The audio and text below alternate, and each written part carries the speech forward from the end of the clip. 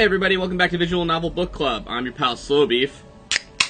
With me, of course, is my good friend Devious Vacuum. Ah, hello. Time to enjoy another refreshing Dr. People. Pulahoko. Hey, Turbo C. I already opened my soda. I was thirsty. Hi. God, who else do we have? Oren Ronan? I don't have any soda either, sorry. Oh, okay.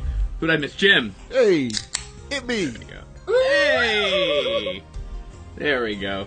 I'll just see my way out. We're all Dr. Pepper drinking buddies. Totally. What is it? People. Dr. P? Dr. People. I'm actually drinking seltzer because I don't like Dr. Pepper, but whatever. Alright. Look. The stakes could never be higher. The phone wave named subject to change. It's turning bananas green and warping all over the place. What the heck happened next? We wake up the next day is what happened next. This game has a lot of, something really important happened, and then it just, skips forward. And it's the next day, and then they flash back to what happened the previous day. And not even, time travel skipping forward. yeah, just regular boring time. Just narrative skipping forward. So, they're like, it's a time machine! And then it's I wake up the next morning, and I got a billion texts from, Moeka, the girl who didn't talk, but sends really, cutesy text messages. Is this I don't know, is this effective in drama? I feel like everyone does this like that. We have a cliffhanger revelation, dun dun dun, but now we gotta bring you back down with stuff where I'm not gonna tell you the aftermath of that revelation for a little bit. I see it everywhere, and I guess it's one of those things that it must work, but it seems a little frustrating here. Though they talk about it a little bit after this, because he says him and Daru were trying to replicate it over and over again, and they couldn't do it. So it's sort of just Deflates the cliffhanger. It might be a time machine, and then they tried to replicate it No, sorry, it's not a time machine anymore. Story's over. It worked exactly once in one period of time. Very conveniently, it now no longer works ever again. It's like the singing frog, you can't get it to work when you want it to. It really is a singing frog. Oh my god. This is a TV trope moment right now.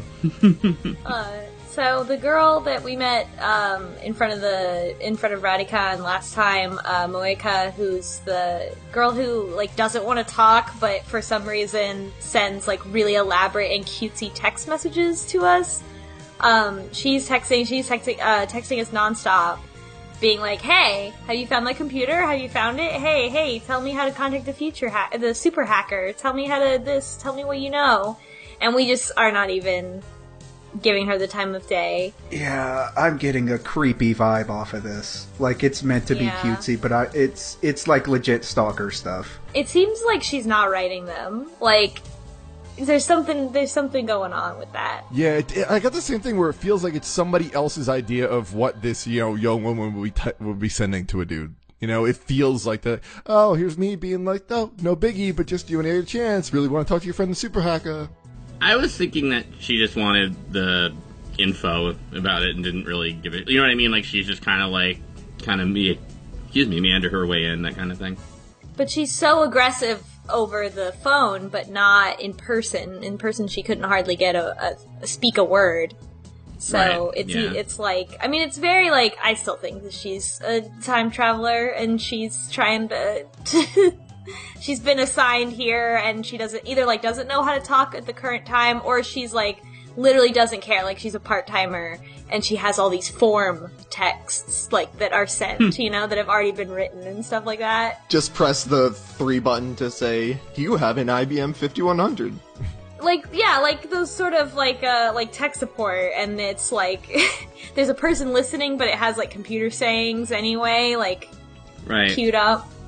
Or the future, they would know the dialect that people would be speaking and everything, and they could form your message for you, kind of like a universal translator, right? But more temporal, I suppose. Are you going to suspect every character as a time traveler from now on? Yes, I will. I am. Wait till we get to Suzuha. Yeah. Uh-huh. I was just about to say that. There's multiple people on here I suspect of being a time traveler. I suspect everyone is a time traveler. One of them must be. Right. Well, I feel like if this is like the real moment where time travel was invented or something like that, you know, it would make sense that like then in the future when they have time travel that they're like trying to come back to the origin point so they can get control over it. Like that's my working theory. Yeah, it's like time travel leapfrog. Everybody's just like, hey, no, I get back further. No, I'm getting back further. I'm gonna intercept it, yeah. I really hope it's just more like, well, I know whether it does or not, but I hope it's no one is actually a time traveler and it's not about time travel at all. I know. I kind of hope that none of them are, but they all seem like they are, too. It's just a normal dating game. And you just talk about physics a lot. Wait, that sounds really good. I want to play physics dating game. So a very important thing happens, and it's that Rintaro has a bottle of Dr. Pepper for breakfast. Dan Reichert, motherfucker. He's like, oh, I feel like shit. I drank a whole bottle of Dr. Pepper for breakfast, and I still feel like shit. Weird. It has all the nutrients I need as a young adult. I don't understand this. I haven't consumed actual food in about 12 to 24 hours, but Dr. Peoples, that's gonna save me now. What a garbage boy.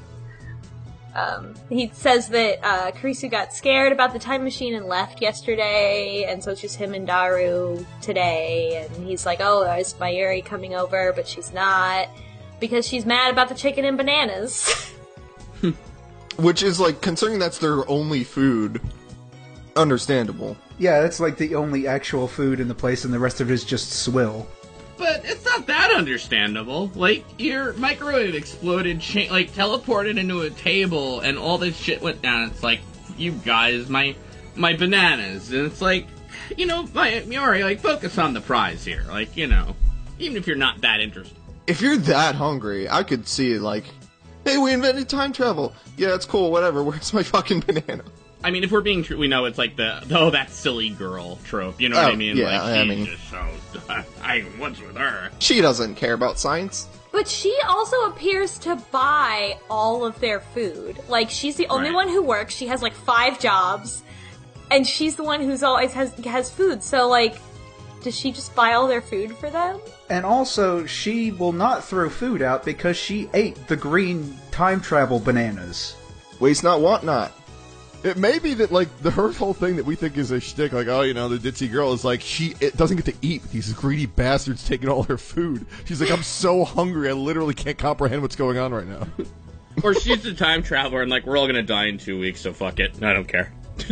She could also be a time traveler. We got some evidence this time that she has some kind of thing, too. But that's in a little bit. Mm-hmm.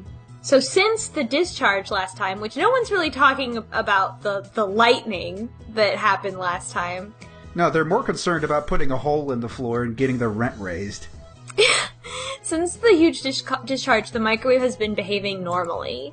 So they try to heat up another banana and it just heats up the banana. It doesn't send anything anywhere in time. And he talks about how they put the phone wave on a pillow in case it gains mass again. And that's fucked up. I wonder why it gains mass. What is losing mass so that it gains mass? That's what's going on. Kurisu says in her talk that, like, it doesn't have to, the conservation of matter doesn't apply, that you can, on a macro scale, you can just have mass out of nowhere. I mean, she also says time travel is impossible, but, I mean, microwave phone. Yeah. Duh. But this is what I like about Steins Gate's approach to time travel, is because gravity and, you know, considering space and time are linked, gravity is involved, so, increase in mass or whatever. So I like that they paid close enough attention to the physics behind it, in just like this weird time travel game that their physics, like, makes sense in a way. There's, like, a lot of... You know what's funny is, like, because there's a lot of weird shit about relativity, and I forget how mass gets involved. Because, I mean, everybody knows the thing where, like, time goes slower for you when you're getting closer to the speed of light. But, like, things happen with distance and, like, like distance gets longer, and like I don't remember if anything happens to mass or not, but I'm wondering if that's like Steins Gate's nod to that. It's like, okay, well, as you go, like mass has to increase or displace or something. And there's also like black holes involved. That also affects mass I guess. Right. But then they also mentioned something in the talk where it's like there's exotic matter, which has negative mass. So I don't know if that could be involved. So wait, the phone wave, I forget. It gets large and then small again, or is it just that we see it crash through the table as if it might have been just transposed into the table or something? You know what I mean? We just see it crash into the table, I think. It just got heavier. That's like they don't know where the extra mass came from, and it's still there. Oh, and it's still heavier? Yeah. I see. It's funny just because it parallels the satellite a bit. Exactly. That's exactly what the satellite did. The satellite is a time machine. That's what I think. Right, no, but like, yeah, but I felt like the satellite in one timeline landed on the roof where Chris died, but then we're in another timeline where the satellite crashed into the roof.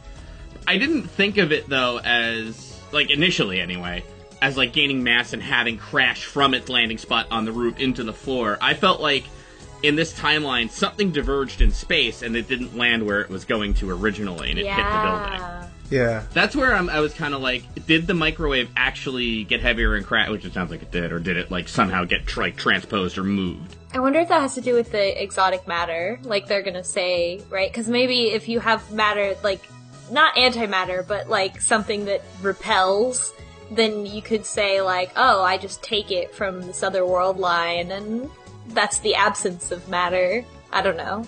Maybe it's something like that. Well, they kind of bring this up later on, but they mentioned that the satellites, they're kind of built to burn up upon re-entry. Oh, yeah. It should not, yeah.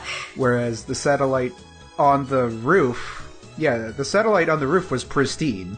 And if it actually crashed into the building, then, well, that building wouldn't be there anymore. But the satellite shouldn't even be there either. Do you ever, like, because this Steins Gate's making me do this, where you do the thing where you're like, I want to learn something about quantum physics, and you go to, like, Wikipedia about super string theory or something like that, and then you get, like, X amount of paragraphs in before it's like, nah. Yep. Maybe next time. Mm-hmm. Yeah, this is not... It like, the game does a good job, I think, of, like, kind of giving you the base level of understanding required to, like, comprehend its internal logic, but, like, it doesn't... and then it kind of goes off from that anyway, so it's like... Yeah, they make up a few of their own physics things, too, so... Oh, yeah. I think you kind of have to, even if you're trying to be, accurate. You know what I mean? Like, it's just... It's crazy heady. Yeah, like if you stick to the actual theories and stuff, you're not going to have something that's very, A, readable, or B, entertaining. Did you ever hear that adage? It's like, if you think you understand quantum physics, you don't understand quantum physics. Words to live by. I have not heard that one. End podcast. Maybe next session we can get a theoretical physicist on. Oh, I have a bunch of books I haven't read, but I feel like that makes me a bad scientist. I actually own a bunch of books on quantum physics, and I haven't read them yet. Oh, someday I'll have time to read a book. But speaking of reading a book, so Daru is doing some research of his own. He is looking up CERN on Google, I guess, and he's just, like, looking at pictures of the Large Hadron Collider, which I think at this point everybody knows what that is. It's been in the news. It's the part of this CERN particle accelerator. And they found the Higgs boson, so it's... Daru thinks the Large Hadron Collider is Moe. Yeah, he has a thing for machines, apparently. He's just interested in it. Why does he have to talk about being interested in something in a horny way? It's like, wow, I'm horny for science. You know me. That's the title. Breaking Bad is a lot different in Japan. But yeah, it's pretty obvious though, because he's got a whole, like, it's very implied in the whole, he's got the whole folder. Like, this isn't something he just found. He has had the folder of the Large Hadron Collider for a while.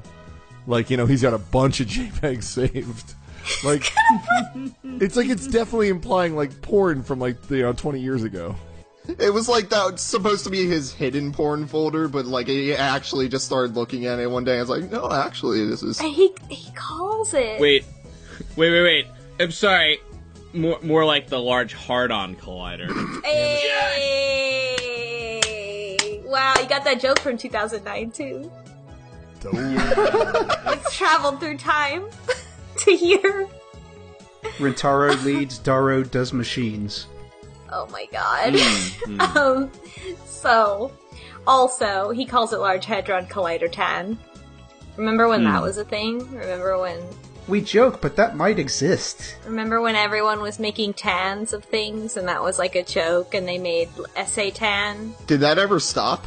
I feel like we all just sincerely started doing it instead of ironically, and we all live better lives now. No. Wait a minute. Well, Should I? we're more honest with ourselves. No. Also, you can't hide it anymore because Twitter exposes everything. There was an SA tan. I remember her. How did we go from like quantum physics to this shit in like 10 minutes? Not even 5 minutes. Because the game did. Oh, fair. Yeah, we just followed. This game is such a moment in time. It is really like, Oren, like you said, it's like a time capsule in itself of like the 2009. It's like the last gasp of that decade. It's like, no, but we're really, this is what this is. I'm never gonna stop making fun of anime. Oh, by the way, speaking of, I'm going to be informational for a bit. So, I missed this last week, but one of you said, when I heard it when I was editing the episode, that they shouldn't be emailing, they should be texting. But Japan's, I guess, cellular phone culture is really different from the United States. And they really did use emails back then.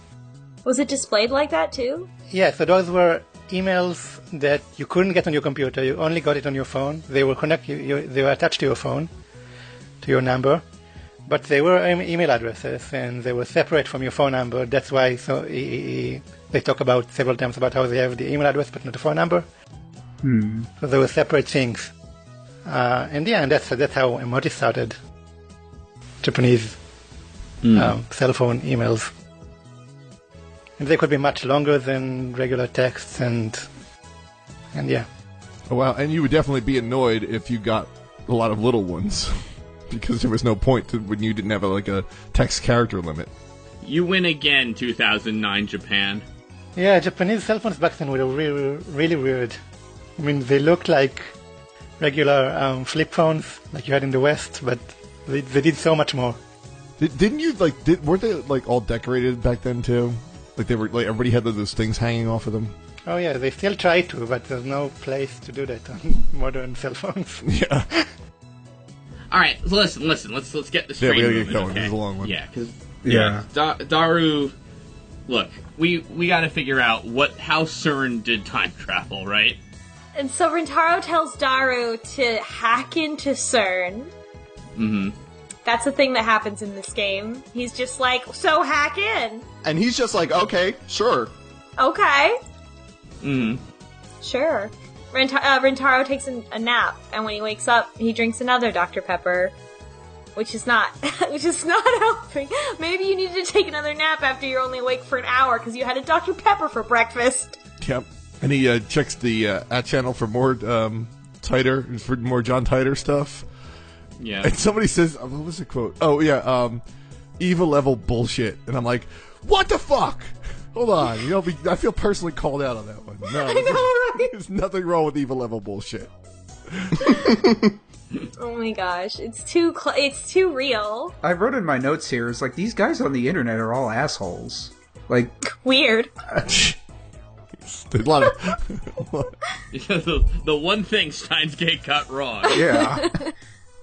Very unrealistic. Well, yeah, we gotta have a little suspension of disbelief on this one, I think. Come on now, yeah. Yeah, I could deal with the time travel stuff, but this.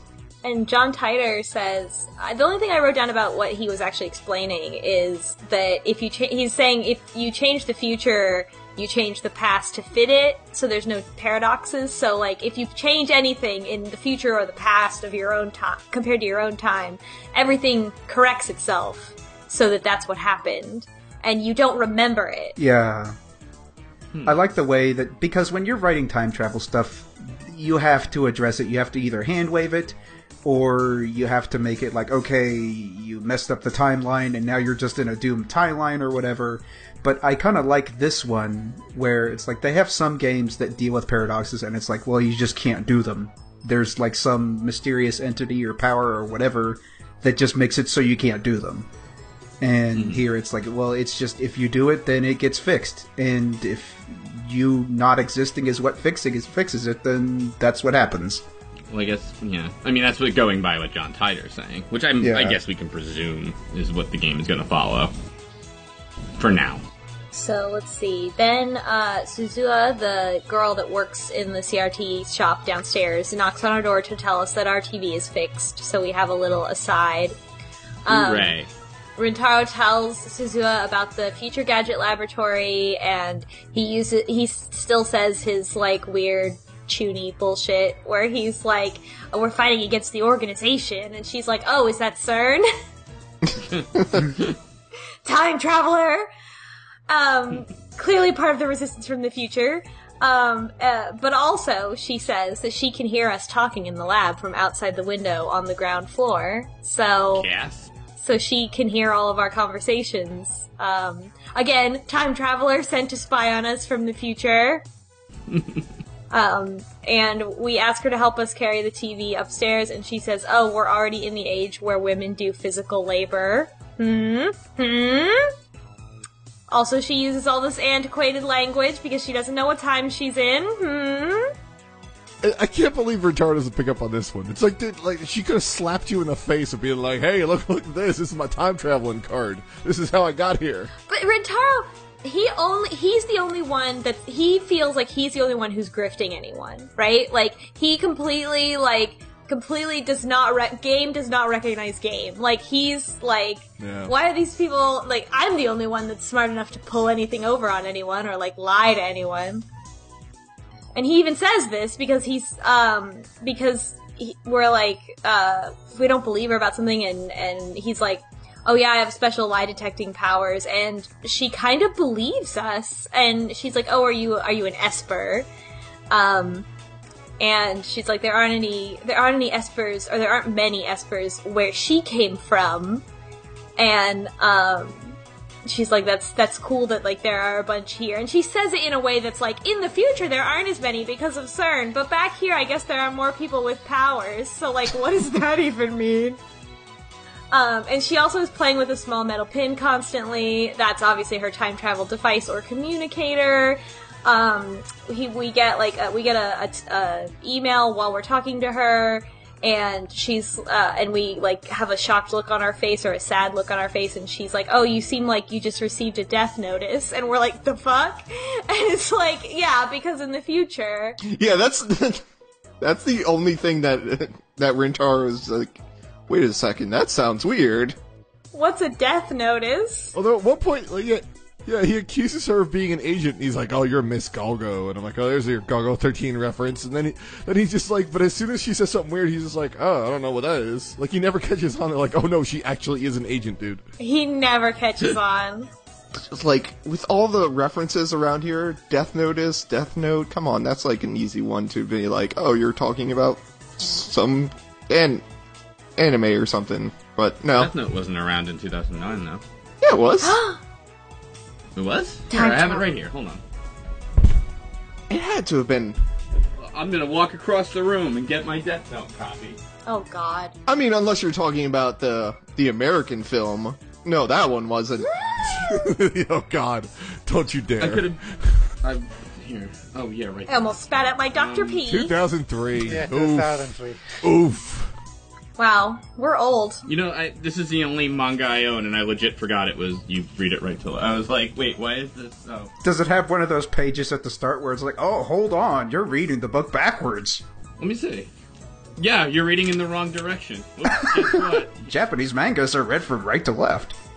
It's great. Anyway, sorry. So, Suzuha seems to have, like, less of a... She's, like, letting her... She's, like, has less of a cover story than Moeka. I think that they are both time travelers, and Moeka is, like, from CERN, and Suzuha is from the Resistance. That's what I think. Because they both know about the IBM 5100. Suzuha seems to know... She knows that the IBM 5100 exists, and she knows that it isn't here. I guess, like, nearby. Right. And she also is about to tell us that the IBM 5100 can decipher a quote-unquote dead programming language. We'll get to that in a minute. But Rintaro already knows, because he remembers the other world line where John Titor appeared in the year 2000. And so she's like, oh, you already know that? I was gonna give you a cool hint. But the cool hint is that they need this computer everyone's looking for, because it has a secret function so it says it's deciphering. I assume that means that it, either compiles or decompiles a program in a different language. I don't think they got that far, truthfully. Yeah. The concept of that doesn't really make sense to begin with, so it's kind of like, I just feel like they're trying to say, there's some kind of computer program written in the future in this dead language or something, and only the IBM 5100 can somehow interface with it. But, like, that doesn't, like, follow anything. No, you know what I mean? no. Like, they're kind of using, like, oh, it's like a computer programming language, it'll only be deciphered, but that doesn't really make sense. No. Like, I don't even think whoever wrote this got to the compilation, decompilation part of it. Yeah. So we're shown like a binary program later. Yeah. So I think it's supposed to be implied that it's it's supposed to be decompilation, but I mean really that it doesn't exactly make sense. No, because it's not like you could invent even an antiquated style language that would be untranslatable. Like it's not something you could do. So this makes no sense. Yeah, because programming languages all do the same things. It's The only thing, like, I could think, maybe they mean the assembly insofar as, like, the actual, like, opcodes, like, the binary, they don't know how it operates on some chipset. Yeah, that's what I was thinking. Like it can only work on IBM 5100s or something like that. Yeah, and you could still reverse engineer it and make it work. Yeah. Yeah. Right. I mean, so long as you had that hardware and it ran. Even if you didn't have that hardware, if you just said the binary code, I mean... You've got 50 years of advancements to this, that you already hit, like, this is basic level stuff. People do reverse engineering all the time. It's not that complicated. We are the wrong crowd for this game. This is the part where we really know. I'm trying to, like, help them out. You say it's not that complicated, but my eyes have just kind of glazed over for a second there. The problem is, like, yeah, it's like you can't be... I guess when you're writing this kind of stuff, too, you can't be an expert in everything. Like, they tried to do their homework, obviously, with, like... They did good on physics, and then programming, they're like, But we also don't know that much about theoretical physics as people. I mean, they even did kind of well on hacking. Not super well, but okay. Yeah, I was ready for it to be really bad, but it was good. Yeah. No. You know what their problem is? They have to work in John Titor, which means they have to work in the IBM 5100, which means there needs to be something in the future that only something in the past that was lost could fix, which is like, when you get into computer realm, kind of like, I don't know about that. You know what I mean? So they are a little stuck with that, you know? Mm-hmm. So, like, you kind of have to give them the MacGuffin of, like, okay, computer programming language and nobody can decipher. Yeah, it's probably the best out that they could have to try to work that in. Yeah, exactly. Yeah. So we finish talking to Suzuha and head back upstairs with our TV. She leaves. Later, Mayuri arrives with food. This is the point where I was like, does she buy all their food? She probably does. That's probably why she has to work like 3 jobs. We tell her about our trying to hack into CERN, and she's worried because hacking is bad. Just as that happens, Daru announces that he has successfully hacked into CERN with the username Jack. It shows up on the screen. And all of us are like, oh, of course, that fucker. I should have known. Mm-hmm. With the password 11111. or A, B, C, D, E, F, G. Yeah, Daru's hacking is actually just dictionary attacking people's passwords, which, especially for 2009, like, the level of security was very different. Ooh, hold on. Logging into Twitter right now. Let's see if this works. Well, thank you. Please save us. Delete Jack's account. They even show some of Daru's hacking on the screen. He's like hacking into an SQL database and searching through all of the users, and it's like actually makes sense on what he's doing. Yeah, and he's like, oh yeah, this is just a user level. I need a sysadmin. And you're like, yeah, you do. That's actually correct. Yeah. Well, it was good. I'm glad.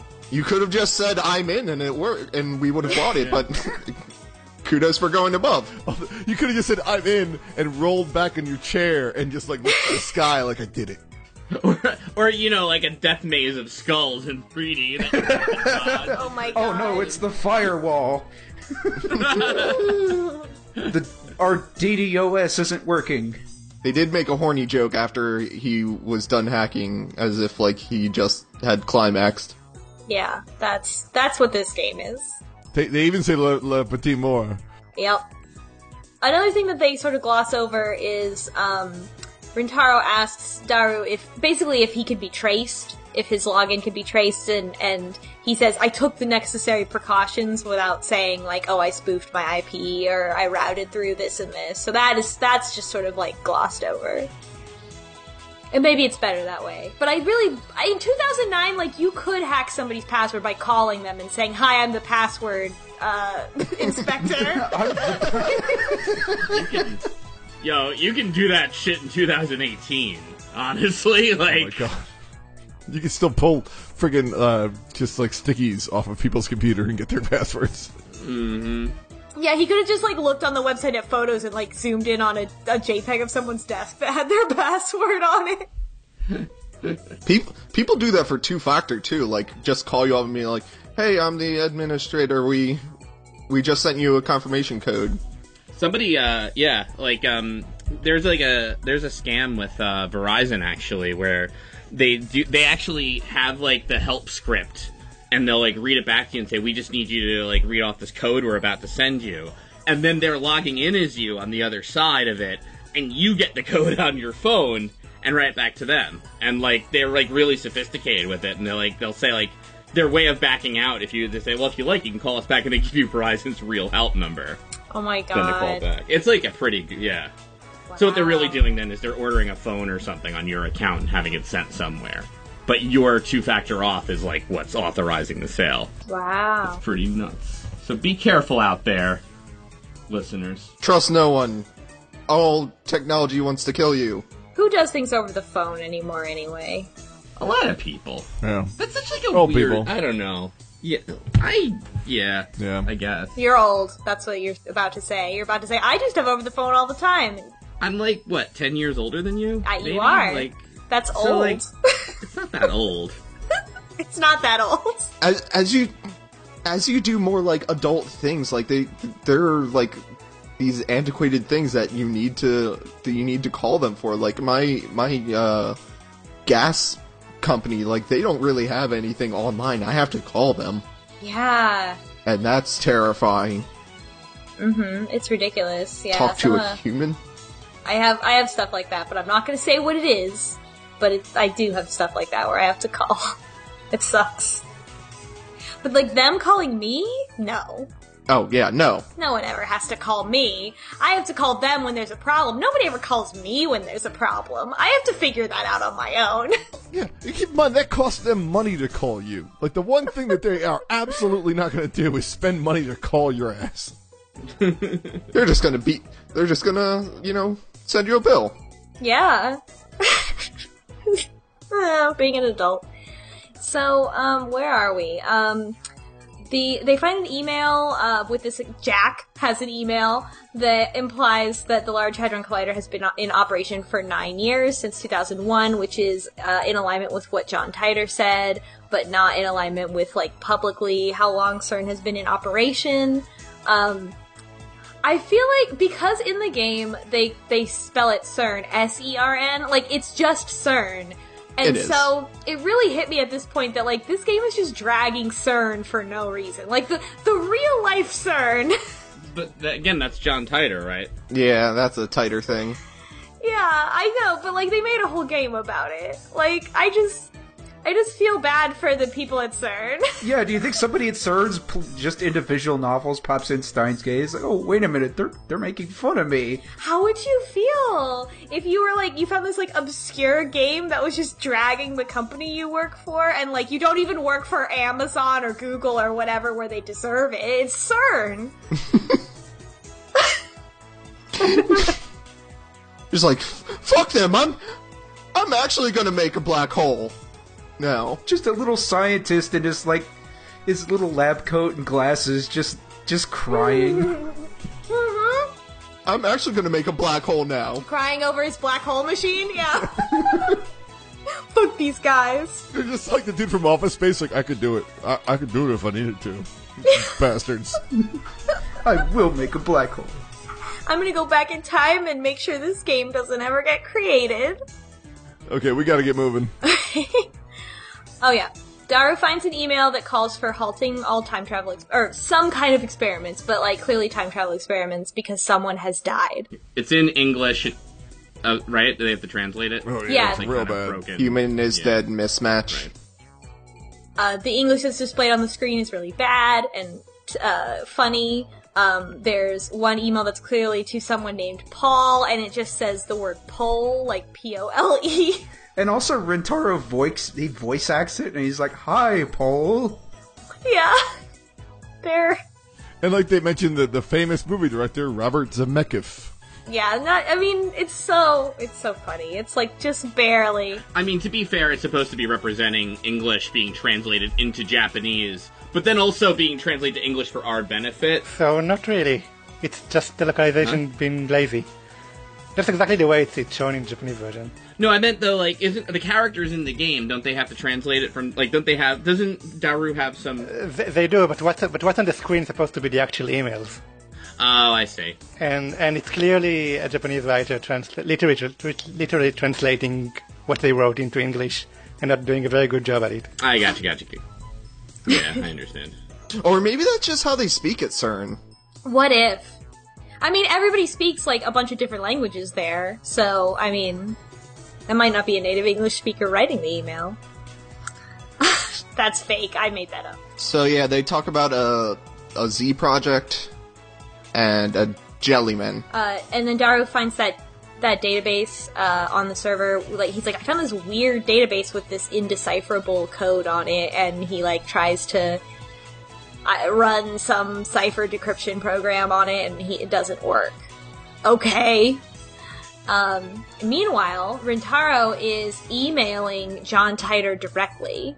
And based on what he emails him, John Titor's like, why would you have knowledge of multiple world lines? Are you also a time traveler?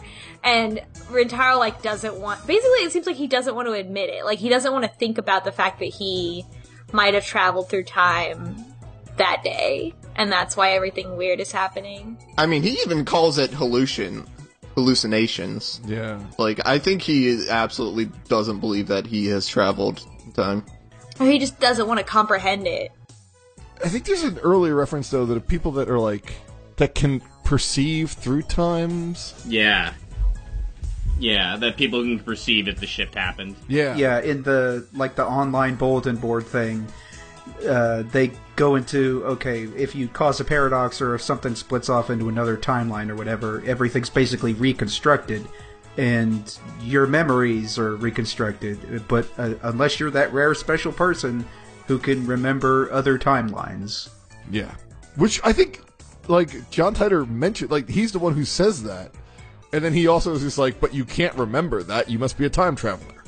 So it's either one or the other, I don't know. Maybe Titor himself doesn't really believe that there are people who can remember that. Like, maybe he's never met anyone, you know? Maybe it's like that. Well, I think the implication is only time travelers can remember other timelines when something's been changed. Oh.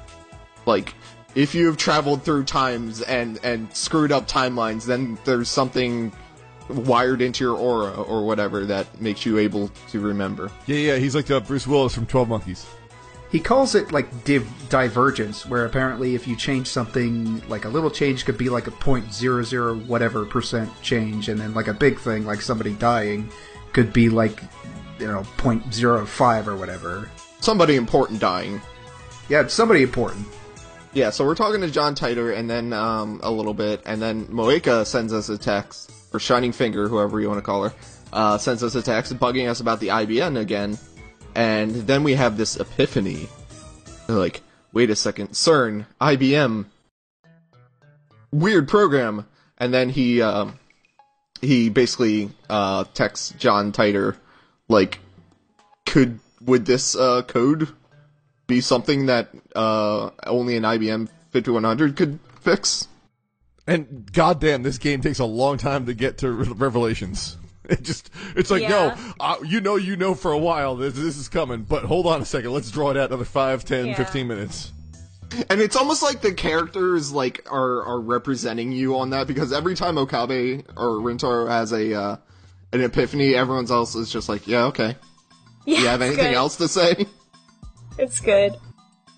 And so, yeah, we need the IBM. So now we need to get this computer that everyone's trying to get. And the fact that everyone's trying to get it before we even know that we need it makes me feel like, again, like stuff is in place because specifically this was the moment where time travel was discovered in some capacity. Now, even if it's just like this is when it was discovered outside of CERN, naturally, or whatever.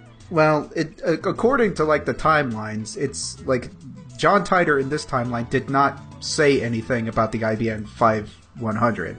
So the fact that anybody really even wants this besides us, it's like anybody who wants this computer could be a time traveler, or they could know that it's of some importance. Wherein, you know what I'm saying?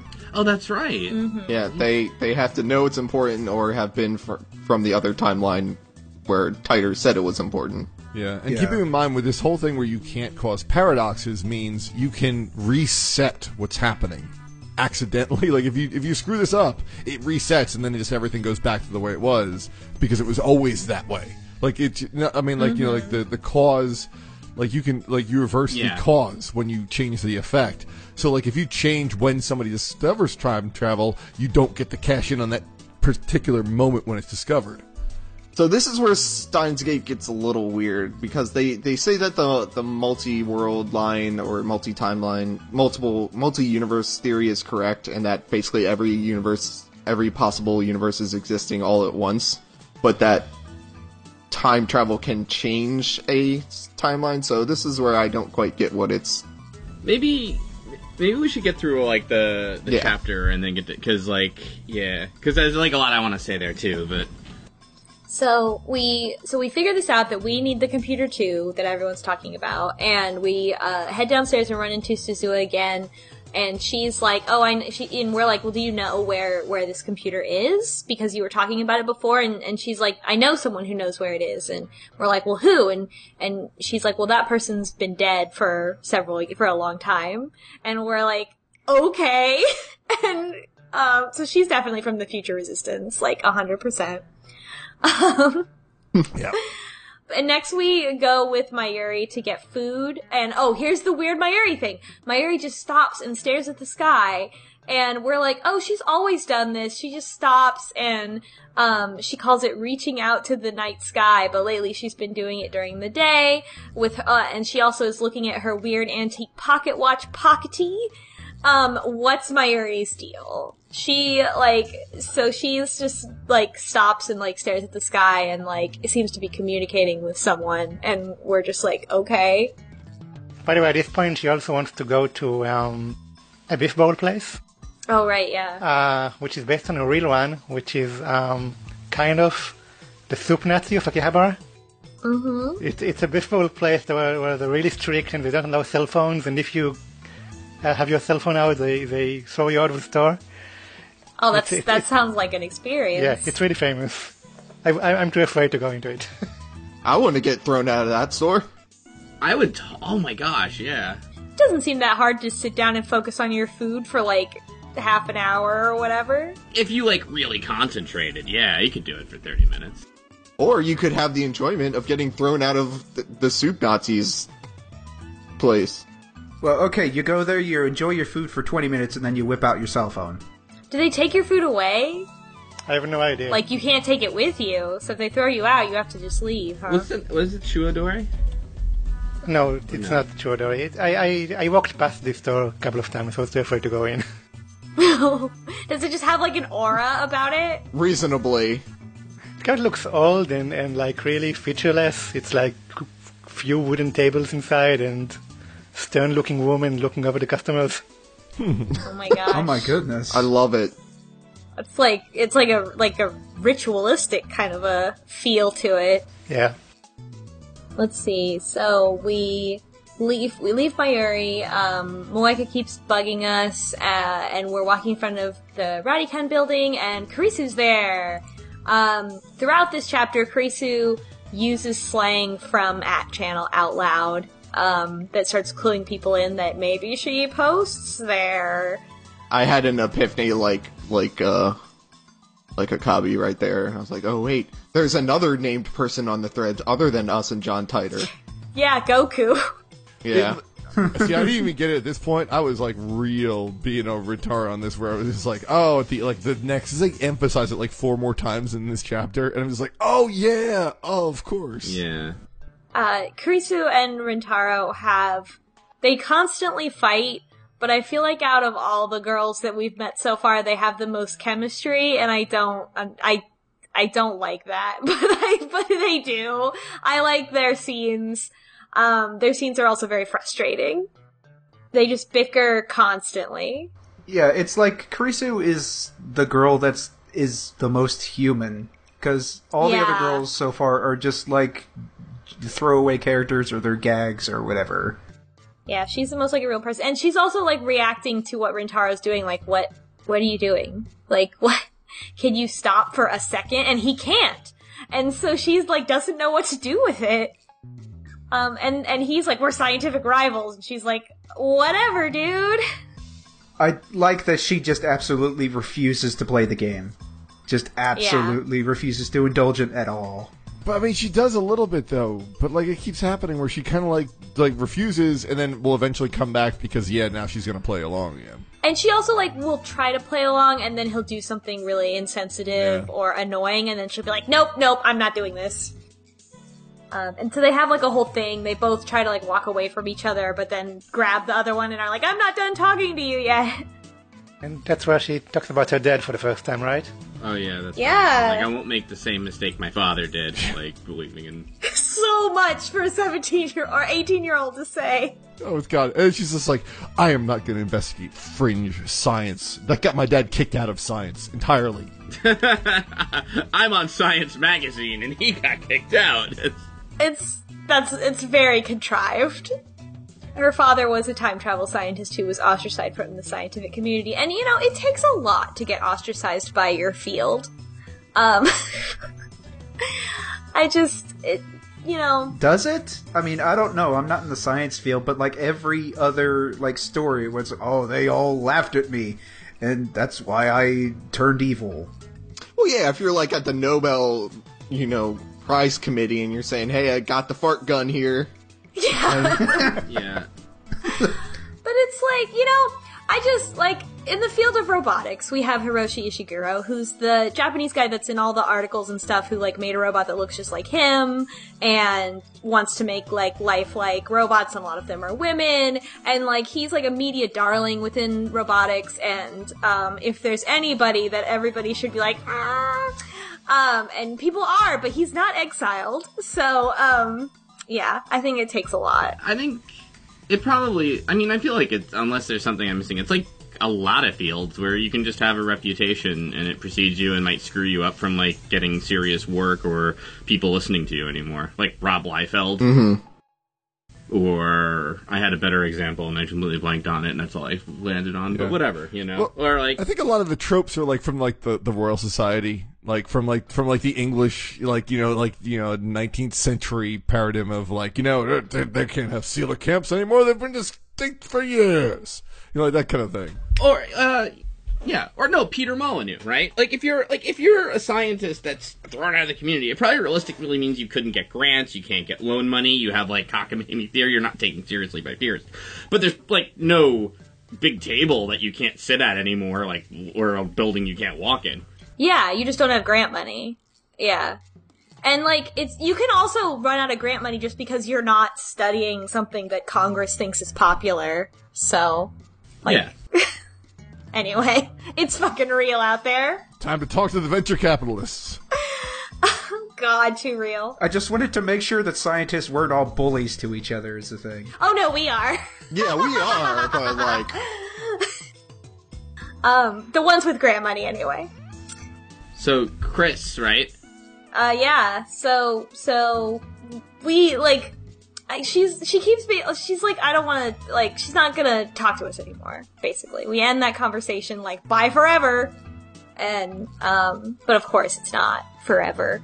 And we cut to the next day, and we're at the computer parts store, and we don't know what we're doing. Rintaro doesn't know anything about computers, so he's just wandering around. And, Mayuri calls us, and I guess you can skip this, Oren? yeah. So, I accidentally did not answer the phone, and Rintaro's like, "Oh shit, I'm so sorry," and sort of like runs out the door, of this like computer parts area, and there we find, and I'll talk about this route, and then we can talk about when we do answer the phone. We find Moeka actually sitting on the side of the road, and we talk to her, but she doesn't really talk back. She texts us or emails us back. She asks about the IBM, and we're like, why don't you talk to me? And basically you're just like, I guess this is just like, she's shy and she feels more comfortable doing that, and then you sort of understand. And you do actually watch her type all of this stuff out super goddamn fast. And yeah, so you just get to know her a little bit better. I don't remember if there's anything important that comes out of it. Well, if you answer, Mayuri just tells you that she has some interesting information, and we're like, well, tell me over the phone. And she's like, no, come to the maid cafe. And so we go to the maid cafe, and it's time for everyone's favorite character. That's right. Today is Sunday, August 1st, the day of the Ferris Cup. I do like Ferris. I'm sad I missed this scene.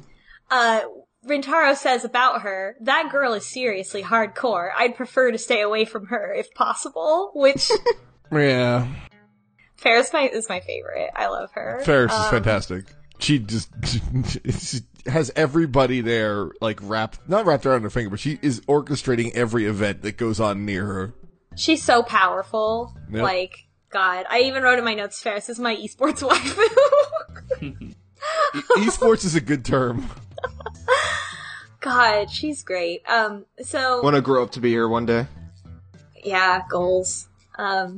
So, we have to enter the Ferris Cup, and it's dumb. Yeah, because Mayuri tells us that Ferris knows something about the IBM 5100. So, of course, Daru's there already, because we already know that he was gonna be there for this Raynet tournament.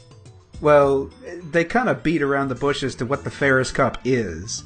And it's like, Yeah. well, it's a battle to the death. Actually, no, it's just a card game Yeah, tournament. because Rintaro doesn't remember that she told him, like, the other day. Yeah. He gets, like, embarrassed, too. He's just like, oh, what is this? So you're beating off, like, 27 dudes? It's like, you were here when she explained what it was and what the reward was. So, and so she makes it seem to him like she'll tell him the information that he needs if he beats her at Raynet. And then he says, basically, if I agree to face you, then will you tell me what I want to know? And she says yes. And so, of course, he doesn't know how to play this game, but he still makes a big show about it. And he's like, oh, I'm gonna beat you, and he gets everybody to, like, put all their faith in him in the last round, and then he loses immediately, because he doesn't know how to play the game. And the game is playing along, too. Yeah. I love this. Looks like this is, like, they start playing, like, sports music. Like, the language is like, this crazy bastard's out to win this. Yeah? Like, the game turns into Yu-Gi-Oh! For, like, a couple minutes. Yeah, this was good in the anime too, so when I realized I missed it by not picking up the phone call, I was like, damn it, I need to go back and replay it. So I still have my save file to do that. and so Rintaro's like, all according to plan. I said that you would have to tell me if I faced you, not if I won or not, so I just lost immediately, and everybody gets mad at him. They get super because pissed. he's an asshole. And, but Ferris is like, yeah, I know about the IBM 5100. She says her dad collects old PCs, and, but she won't invite us over to her house to see, anything. And we're like, please, like, show it. And she's like, no, you can't come over to my, like, sacred Ferris clan house or whatever. And so we leave, and in a little bit, Mayuri comes out of the maid cafe and says, I asked Ferris more about it, and she said that she donated, or she didn't donate it, but like her family donated a PC that looks like the IBM 5100 to a shrine. So there's only 2 shrines. And we go to the big one. They don't have it there. And so the only one left is the little one where Luca is. And so we we're on our way to the shrine, and we get a phone call from someone who doesn't want to talk. And at first I thought it was Moeka, but it's not. It's Kurisu! She is not done yet. And she's like, where are you? You can skip this one too, by the way. You can skip this phone call too, by the way, and you get a different scene at the shrine. Yeah. And in those cases, Luca has to help you take it back. Oh. I don't want to burden Luca with anything. I just want to protect Luca. Poor baby. Luca's good. Kurisu meets us at the shrine. We get there. Luca's there. We don't, like, introduce Kurisu to Luca, like, well or politely, and so Kurisu's like, hey, do it right. It would take 10 seconds if you would just do it right the first time. And we're just arguing constantly, and, like, Luca doesn't know what to do with, Rintaro and Kurisu arguing in front of her, and she's just like, please don't fight, and she's just so delicate. She's such a delicate baby. She really is. She's like, Mom and Dad can't argue. No. I know. She's like crying. Oh, baby. And then Rintaro is of course still gross about Luca's gender. Yeah. So that's just something to keep in mind. He makes a mental note that Luca's dad was the one who got her the robe, the girl's robe that she wears. And he makes it seem like it's a gross thing, but in fact, what a supportive father. The dad right now seems super cool. Like, I don't know what's gonna happen, but the dad seems super cool. The dad seems really supportive. Yeah. Yeah, we get to see him in a couple seconds, and yeah, he's just, yeah. Just a chill dad. And Kurisu is, like, touched by how good Luca's dad is. Like, she's gonna cry. Why wasn't he in Dream Daddy? Yeah, he's that good of a dad. you can't, that's like touching the sun. You can't date no. He's a priest. Well, that doesn't stop the people in Dream Daddy. Right, so. You're gonna piss Luca the fuck off. Don't do that. Oh no, poor baby. Yeah, Luca's upset. Okay. Don't date her dad. So Luca's dad comes out, and we tell, like, Rintaro tells Luca, like, this is a matter of, like, the fate of mankind, and Luca, like, immediately believes him and is like, oh my god, and, like, runs in and is like, Dad, come outside, it's a matter of life and death for the fate of all mankind. And Luca's dad is like, oh, well, must be a big deal then. Aww. And he does actually have it. He has the computer. It's there, and he, like, takes it out for us. We, like, beg him for it, and he's just like, oh, I was gonna give it to you anyways. Because he mentions that the person that donated it, said if a young man ever came along and asked to use it, give it to him. Again, time travel! Oh, yeah. That's like a freebie. Yep. That's for the slower readers. It's like, is this being orchestrated, right? Like, is everything that Rintaro is doing and the Future Gadget Lab is doing, like, is that being orchestrated by outside forces? Like, to put them in the right place at the right time for this discovery to happen? Like, how much of this is being controlled? Yeah. Also, I like how Luca's dad is just like, hey, listen, we run a shrine here. Like, I'm a priest. I don't do this whole PC thing. So he's like, yeah, just bring her back. Just, like, this is not a big deal. He doesn't care. No. Right. Also, Luca's father doesn't ever misgender her. I don't think he uses any pronouns. He just talks about Luca and is like, my child and stuff like that. Never. So, fuck you, Rintaro. And he's also just like, Luca's very delicate, so please take care. Please take care of my child. Yeah. And like, Chris is like crying. It's very sweet. So the computer's too heavy to carry all the way back to the lab. So, I guess if Chris is not there, hello. Bobinator is in the chat with us. Huh? Hey, can you get out, please? We're doing something. Sure. That's a time traveler. There is a time traveler in the... Shot that one out. You're messing up the timeline. I mean, I wouldn't have minded if he was recording. I mean, you know. No, you've created a time paradox. God damn it. That was weird timing. Okay. I'm spooked. Yeah. What happened? Somebody else take the wheel, please. So we basically are like, well, this is heavy, and we try and lift it up, and we lift it up a little bit, and then we're like, okay, no, I need to put this down. And then we basically say, we need help to carry this. Or, Kurisu, actually, she says, what idiot, you can't lift a computer, and then she can't lift it off the ground. And we're like, okay, we need 2 people to do this. Kurisu refuses, and then, Rintaro's just like... falls for a gag. Yeah, Rintaro's like, okay, I guess I'll have to ask Luca. And, Luca's like, alright, I'll do my best. And, being, like, as, frail and feminine as she is, Kurisu sort of being like the older sister is like, no, I'll do it. And then, yeah. Then, oh, you fell for the old Japanese gag. Yeah. Yeah. That was a thing.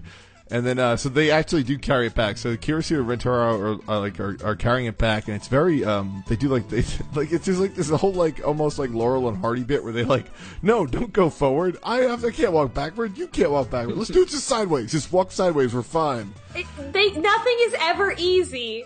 But Rintaro still refuses. I mean, it does drag on for a little bit, but I do like the bit.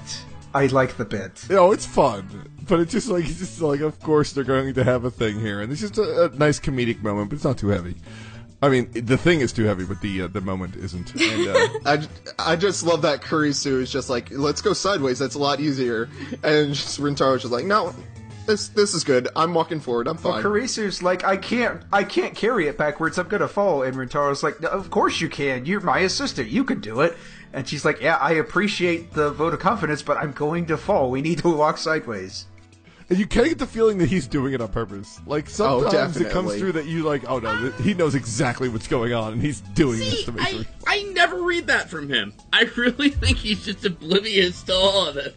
No, I think he kind of gets, you're my assistant, you're supposed to be helping me, but, I feel like he has no thoughts of, anyone but himself in the sense of, I don't know if she's gonna fall or not. I have no idea. Of course she won't. I don't think she will, so she won't, But he does break character sometimes. He does, in his internal monologue, he'll say stuff like, oh, yeah, of course, I wouldn't believe that, but I have to tell them this. Fair. Yeah, he feels pressure to play a character both to impress other people and as a coping mechanism. And it's all kind of mixed together. And also, it kind of seems like he thinks it works. Yeah. Like, he thinks he's accomplishing something? He thinks it works. Both as a performance and as a coping mechanism. He believes it works, but it does not. Well, it's like the George Costanza thing, so. Yes, exactly. If you believe. It's not a lie if you believe it. Right. It probably is well, nah, never mind. Yeah, we could. Another branching path we don't need to take. So when they get back to the lab, and Suzuha is out in front, and she meets us at the door and is like, "Oh, what's that?" And we're like, "Oh, we finally got it. We got the computer." And she's like, "Whoa, cool. Where was it?" And we're like, "It was at the shrine." She's like, "Weird. That's not where it is." Or something like that. Like, that's not where I thought it was. So, okay. And Suzuha stops and looks at Kurisu and is like, "You're Makise Kurisu." She does, like, a scowl at her. Like, yeah. Yeah, so Kurisu's like, "I don't even know you." And she's like, "Whatever, bye." And she's like, that girl was so rude. What does Makise Kurisu do in the future? Does she join CERN? Yeah, she does. I just like the idea that Rintaro's like, "Hey, you did something to offend her right there, huh?" Yeah. He's like, "No, I didn't do anything. No, it must have been something."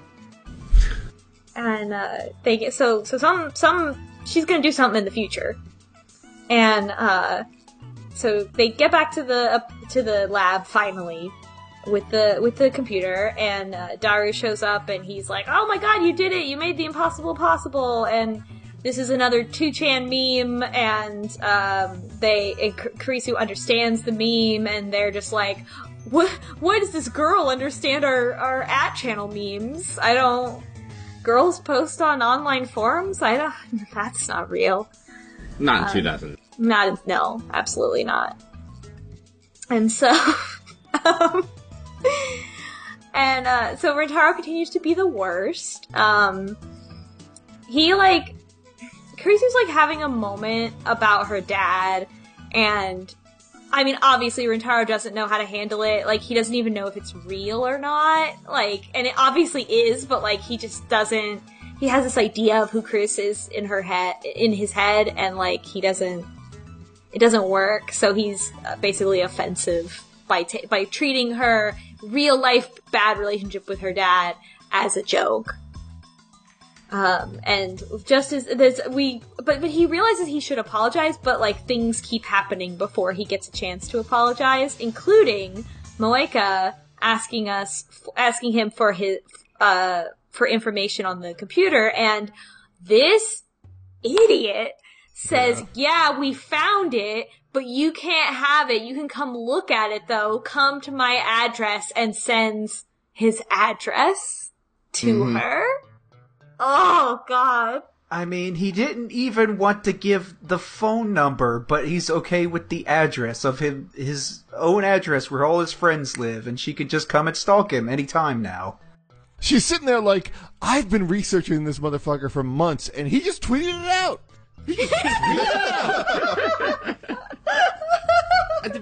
To be a little fair, I guess. I mean, in Rintaro's mind, nobody is in on anything, and there is no time travel yet. Like, the only time travel he knows of is the one in his mind, probably that he invented somehow. You know what I mean, with the phone wave. So this person kind of annoying him about the idea. It's like, all right, yeah, fine, and he has no reason to suspect like there's any. You know what I mean, like. To us, this is like this, like, what is wrong with you? But like, to him, it's like he has no reason to suspect her yet. It's still stupid to give your address to a stranger. Yeah, it's stupid regardless of time travel. Well, look what he's doing. I mean, it's just like, all right, yeah, you want to be in the lab? No. Well, you're in. You're number 4. You're welcome anytime you like. Come on, help me bring this expensive, like, rare computer back with. You know what I mean? Like, he's just all over the place, that guy. Yeah. So and so then we give Kurisu a Dr. Pepper, tell her to relax, and she's like, "But hold on, wait. But it's not a Dr. Pepper, is it?" Oh, sorry. Not in this translation. No. It's been photoshopped to say Dr. People. Dr. People, the people's doctor. But our good friend our good friend Oren has shown us an original screenshot where it is the actual unedited Dr. Pepper. Mm-hmm. So this is in essence a Soylent Green joke done by the people who translated this. Yep. But also that means that Dr. Pepper was like an official sponsor in this game. Oh yeah, and it was. I wonder. Most likely they didn't care. Yeah, what are you talking about? Pepsi reached out and was like, yeah. Well, I thought that they talked to the people and they were like, hey, Rentaro, all he drinks is Dr. Pepper. If you want to have Dr. Pepper in the game, he just drinks nothing but Dr. Pepper. I think they actually changed for the anime. In the anime, they made it like DK Pepper or something like that. Because the anime is much more prolific than a visual novel. So they couldn't get away with it anymore. Oh my god. Right. 'Cause it's free advertising. They'd rather, charge somebody for that, you know? I'm drinking Dr. Pepper every episode because it's in this game, so... Yeah, it works, see? It worked! No, but, that is that thing, where you watch, TV, and sometimes they'll do that stupid thing where there's, a piece of duct tape over the Apple on a MacBook, you know? So you're like, oh, that's some silver computer. Wonder what it could be. Oh, but, which one? Yeah. Right. But at any rate. Yeah, no, a lot of video games, they do that. They don't, and all that, they don't care, kind of. So you'll just see, oh, Marlboro cigarettes, huh? You know, and shit like that. Oh, I thought they were official sponsors. No. I wish. A lot of times, non-official stuff will get cut out of anime. The Tiger and Bunny had a whole big thing where, all their stuff was removed on Netflix instead of, Hulu. It's weird. Mm-hmm. Well, because I think over here, too, there's, a lot of annoying, cross-corporation conglomeration stuff, so it's, somebody who's, a subsidiary of Coca-Cola might have something to do with, the company that's bringing this over, and they're like, no, don't be... I think Dr. Pepper is PepsiCo, right? Whatever. It's its own thing. Yeah. Yeah, Dr. Pepper is, but it's not Mr. Pibb, which is Coke. Yeah. Wait, is it? I think in Japan it's actually a Coke product. Because I researched it earlier. I'm just saying, you bring it over, and then, somebody in legal is like, wait, don't give this people free advertising, make it, at least, make it Dr. P or something, you know? Do you think that if Dr. Pepper really did sponsor this game, then there would be a global beef between Dr. Pepper and CERN? I would want to see that on, that would be fantastic. I would love to see. I honestly, if I worked for CERN and Steins Gate dragged me, I would like that. Be like, that's awesome. We're an evil organization, you know? Yeah, they're probably all like, I wish our shit worked that good. You're like, you go clean the LHC, you know? I wish we had the funding of an evil organization. Those fuckers got it made. They all have yachts and all that stuff. Yeah. I think I found a Higgs boson. Alright, yeah, but the other 9 months of the year are pretty annoying, you know, whatever. Uneventful. Oh, and there's a 7-Up here. Anyway, so... Yeah, there's a 7-Up in the shot of Daru's desk. But yeah, so we give, so Rentaro and Kurisu, he's like, we're drinking buddies. And she's like, I'm not old enough to drink. And he's like, I don't drink either. It's Dr. Pepper. We're Dr. Pepper drinking buddies. And she's like, okay. Oh, another thing that happens is, when she calls us Okabe, and, we get really mad at her, and, legitimately frighten her. And we're just, Rentaro's just getting his normal mad about not being called Hoenn.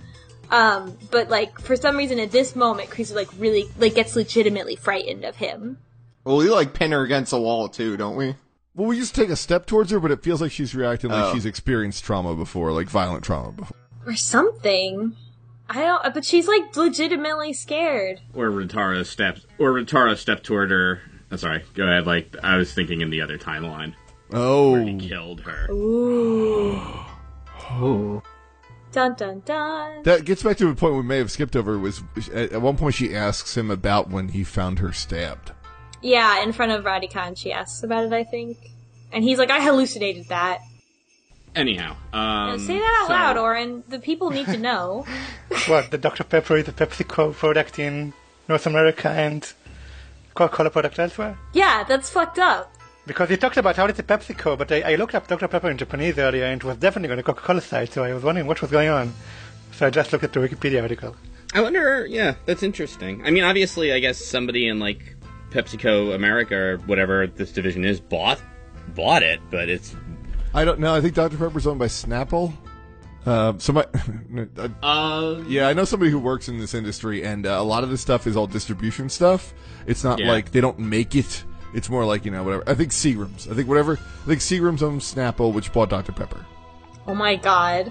Yeah, it's like a whole thing. So I think it's one thing in the United States, it's Coca-Cola in Europe and Japan, and it's Pepsi in Canada. Something like that. Yeah. Because like a lot of these companies don't have huge, like, their distribution is limited in certain markets, so like they will distribute, like they don't care. Like if it's like a market where they can make more money distributing somebody else's product, they'll just do it. I'm learning so much. Seriously, fuck time travel. Anyway, what happens? Oh, Daru gets the admin password. He's like, I got it. I figured it out. And, sure. And, but, now that it's been planted in our heads because of the, like, thing that happened at the shrine, I'm kind of like, did he find this admin password? Or, like, was it made, like, easy for him to find because it's all part of how this is all being orchestrated so that things go in a certain way? I feel like we should be careful with that too, right? Because technically then you could see it in everything. I don't know that you're wrong, I'm just saying, like, that's what's worried. It's just like hacking into CERN, like... Like, did Jack actually make his password 1111? Kind of thing? Yeah. So this is what's so weird, right? Or maybe he's just like not a hacker at all. Maybe it's just like they set up like a toy SQL for them to hack into or something. But here's my thing, right? Like, that would be... So, if Jack makes his password easy so that Daru can hack into it, technically anybody can hack into CERN. It doesn't have to be Daru, right? But the IBM 5100 is specifically at a shrine where someone Rentaro knows works at, or whatever. Like, tens. You know what I mean? Like, that sequence of events is fairly specific to him.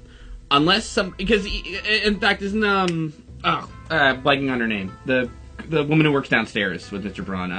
Suzuha. Thank you. Suzuha, thank you.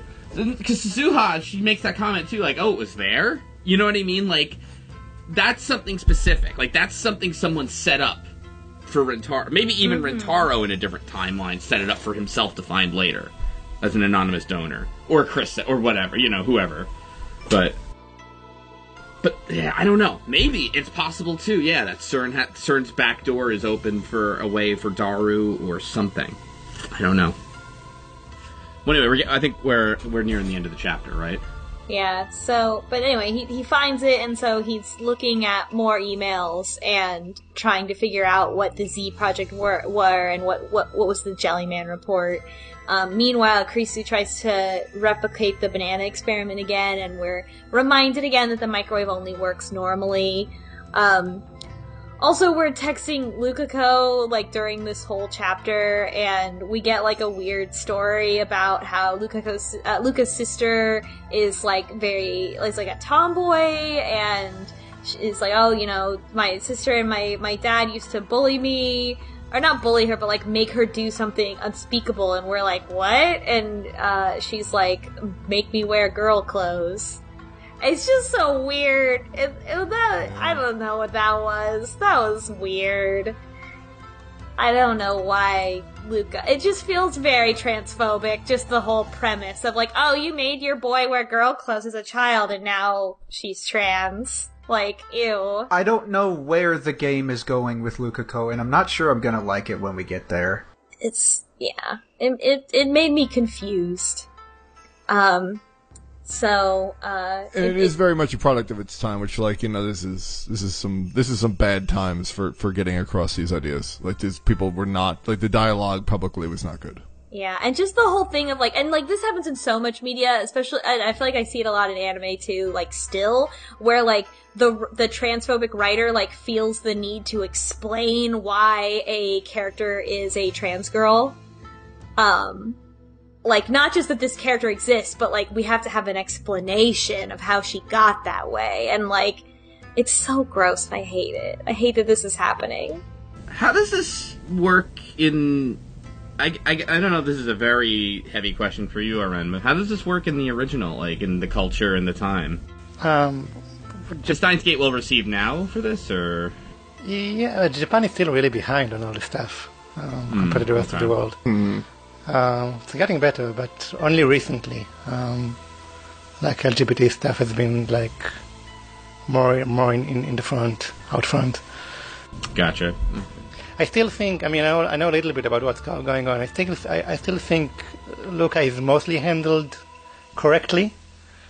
But yeah, I guess that part of it where they kind of have to explain why she's that way is maybe... Mayuri even, like, I think Mayuri even sort of hits it on the head, like, earlier when we first meet Luca, is, like, Mayuri mentions the fact that's, like, but they're too cute to be a boy, that sort of trope, and I just think that's, like, something that was very common in at least a lot of Japanese media that I've seen, and I think that was their sort of just, like, playing with expectations of gender, but not really, like, in a serious manner, just sort of jokingly, and there was nothing too deep behind it. You definitely see that character, the boy who looks like a girl, in a lot of anime from that time, and not in a positive way.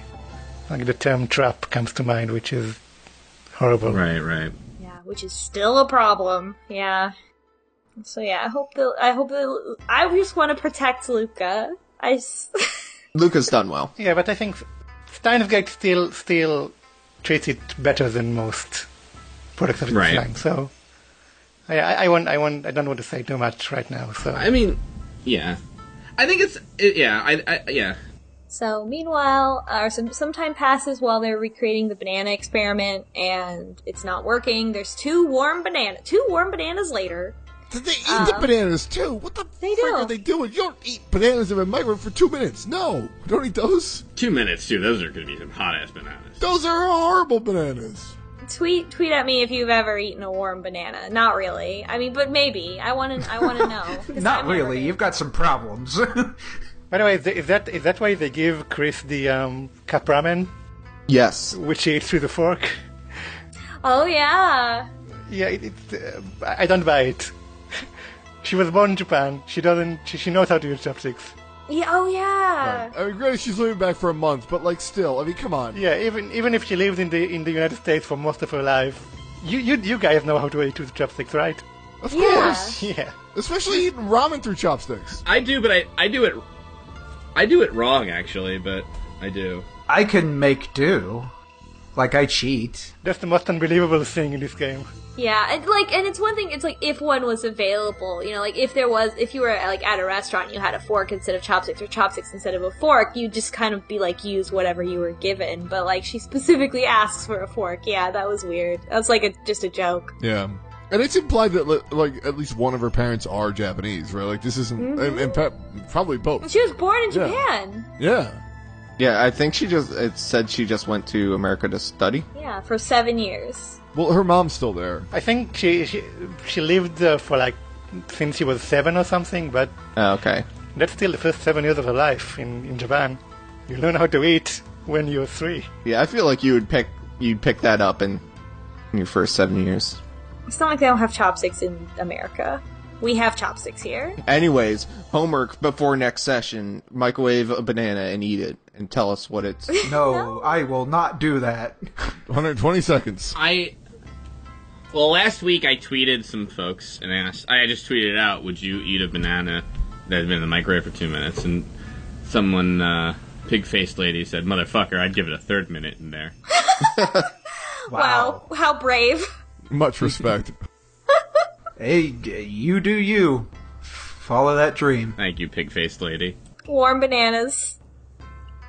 So now that we've talked about warm bananas, we're gonna get to the fucked up shit, which is that Daru finds the report about the Z project in the Jellyman files. So the Z program, it began in 1973, and it basically confirms everything that John Titor said about CERN, that they're trying to do time travel, that they made those mini black holes, that, like, that's their goal, and that they want to use time travel to, like, correct the timeline and create a utopia. This is my favorite thing, is that, like, they say everything from now on is about the Z project, including all other projects and, like, research that CERN has done, was just to help cover up the fact that CERN was doing time travel.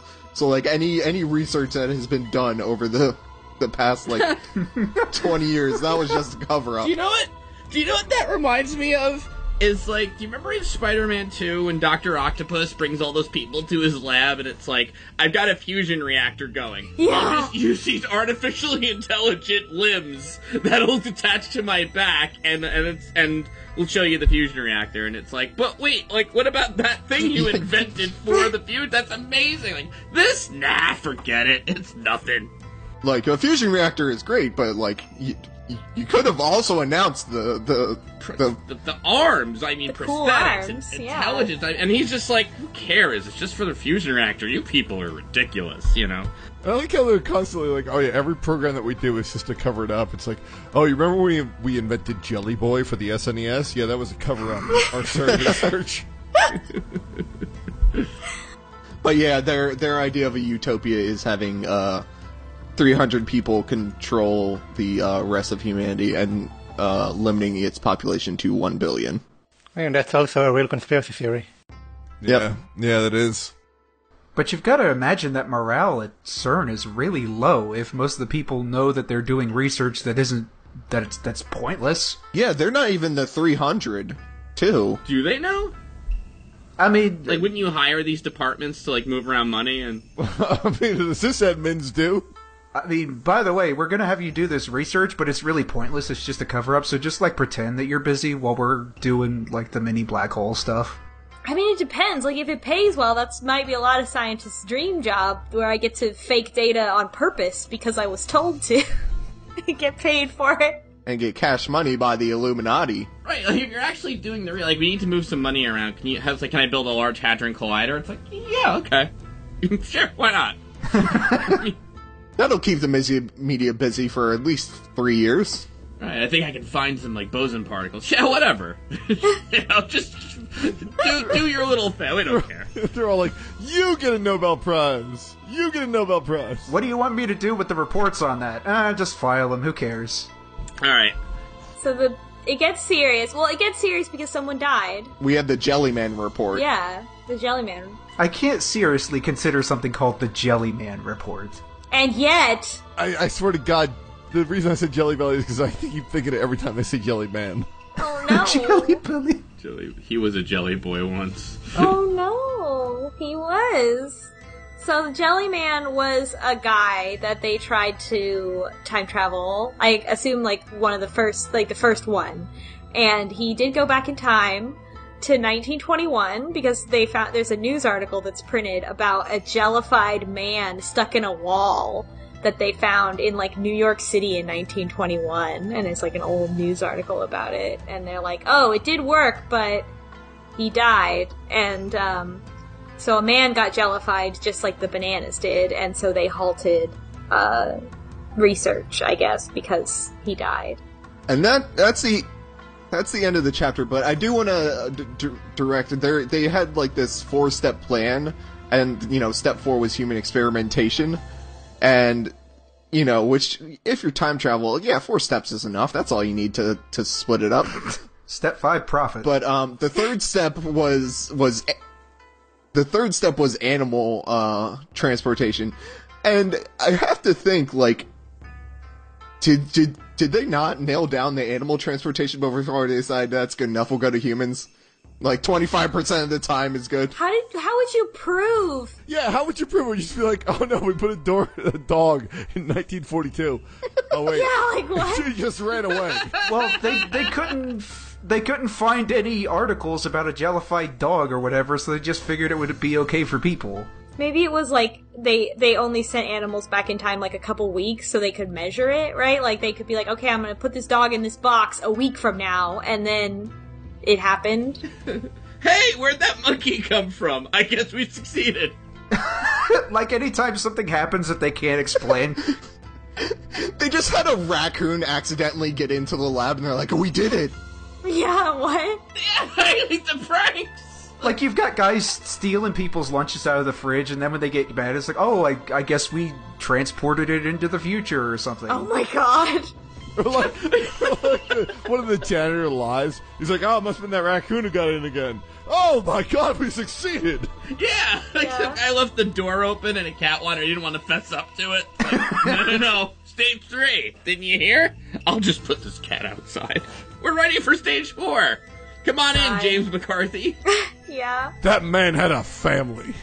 Gee, so this is like the point of no return. I like the science behind this. Because it's like, they figured out that it worked because they found an article about it.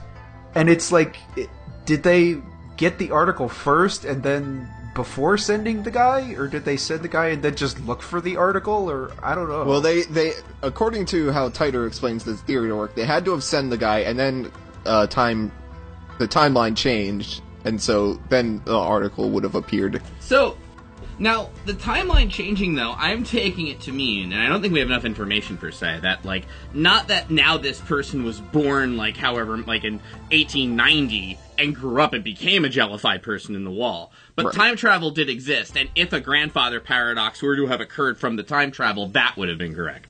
Right. Right. Yes. It's okay. So James McCarthy got phase shifted and time traveled to 1921, and now he's Jellyman in a wall. Yeah. Yes. Super compression in the Kerr black hole caused him to, like, jellify. And then, the people that I guess sent him back through time, they had their reality corrected, and like looking at an article like, oh, that didn't work. That was their exact reaction. Oh, darn. So, but the reason the bananas were jellified is because they went through the wormhole that takes exotic matter to bust a hole through to reverse gravity, and it wasn't enough exotic matter to protect the thing inside, right? So it got fractaled. So that's what happened to the bananas. And salt doesn't do that because it's such a simple structure. It wouldn't, there's no way for it to jellify in terms of whatever mass is exerted on it. And apparently they didn't check the chicken because it was frozen. Yeah. So here's the creepy part of the experiment. Do you get a newspaper article from New York that day on April 1921? Send James back and see if it changed. Well, yeah, I guess you can't, right? Because if it was successful, he wouldn't necessarily be in the newspaper, would he? Yeah, I mean, if it didn't change, then you'd be like, all right, I guess, local man who is. Why did he want to go back to 1921? I mean, is the notion that they don't know where they sent him back, and then they don't know? Yeah, I think it's They found it in microfiche somewhere, like looking everywhere. Yes. They scoured all of human history? I guess that it's like, okay, we're making this time travel thing, we've chosen a certain date. I mean, before we do anything, we need to get every single paper, because that has to be like a constant, whether it works or not. You need to control this somehow. But you don't remember, because the future's fixed too, right? So he doesn't exist anymore now that he's dead. The newspaper experiment would quote-unquote work if you knew he would die, really, and that he would be in that city, maybe location, roughly, and that date specifically, because if you were off by a day, you'd have the wrong paper. But if you had the right paper, it would be changed, because back in the 20s, it was printed, you bought a copy, you knew it was on the paper when you bought it, technically, in that new timeline. But you didn't know it because you weren't there, you weren't present during that timeline. But again, everything is immediately the past, so you can't know. Like, if your memory's also getting corrected instantaneously. Right, so that's the fucked up part of the experiment. It's like, well, I know it worked because I bought the paper this morning that said it worked. Yeah, you remember that as happening. Yeah. Yeah, it can only exist if it works, yeah. Yeah. Right, yes! In the previous timeline, yeah, you were like, I don't know if this is gonna work, and then all of a sudden, after the experiment, I know it failed, sort of, because he died, but at least we sent him back. And you always knew. That's Yeah. the fucked up part, where it's like, it's not like you're looking at the paper and then it magically changes and you can be like, oh, it worked. No. It's just, that's the way it always was.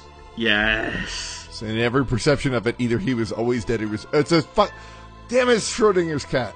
He was always dead or he was always alive. It's the opposite of Schrodinger's cat. They sort of explain it with their world line theories later. I don't know if it completely covers the entire paradox, but They talked about diverging from a... Didn't Titer mention something about diverging from a main timeline? yeah, they have these sort of ideas of main timelines, main world lines. Alpha timelines, if you will. Do you remember at the beginning of the game when Chris is dead and then the time shift happens and you get that graphic of like the bulbs with the numbers? Yes. Mm-hmm. So it starts at like 1 point something and goes down to 0 point. So my thing, I was thinking, is that the divergence from the main timeline? Yeah, because Titer talks about like the level of he gives a number like that. So Titer mentions a specific number if someone were to be killed, and I'm pretty sure that the number that he mentioned is the same number as what's on the bulbs. It's 1 point something. They're different. Oh, they're different? Yeah. Well, there goes that. I can let you know if you're right, but I assume you would like the game to tell you. I got it right here. I took a note. It's a 0.69. Nice. It's originally 1.130426, and then it becomes 0.57. So next time, what are we gonna read? Chapter 3, I think. It's about the same length as this one, so... Okay. Okay, I'm gonna have to start earlier. The next one is longer, so I think we'll split that, but... These are doable. We just gotta know, start early. So, if you're gonna do it, don't do it in a day. It's 2 days. You gotta do it. It takes a little bit. It takes longer than you think it's gonna take in a thing about time travel. It's relative. No, I mean, it didn't take that long. Oh, right, you're right, sorry. Yeah, I don't know. It didn't take that long. Alright, what's our sign off? Elsai Oh, Congru. right. Elsai Congru. Elsai Congru. El Sai Kongru. El Sai Kongru.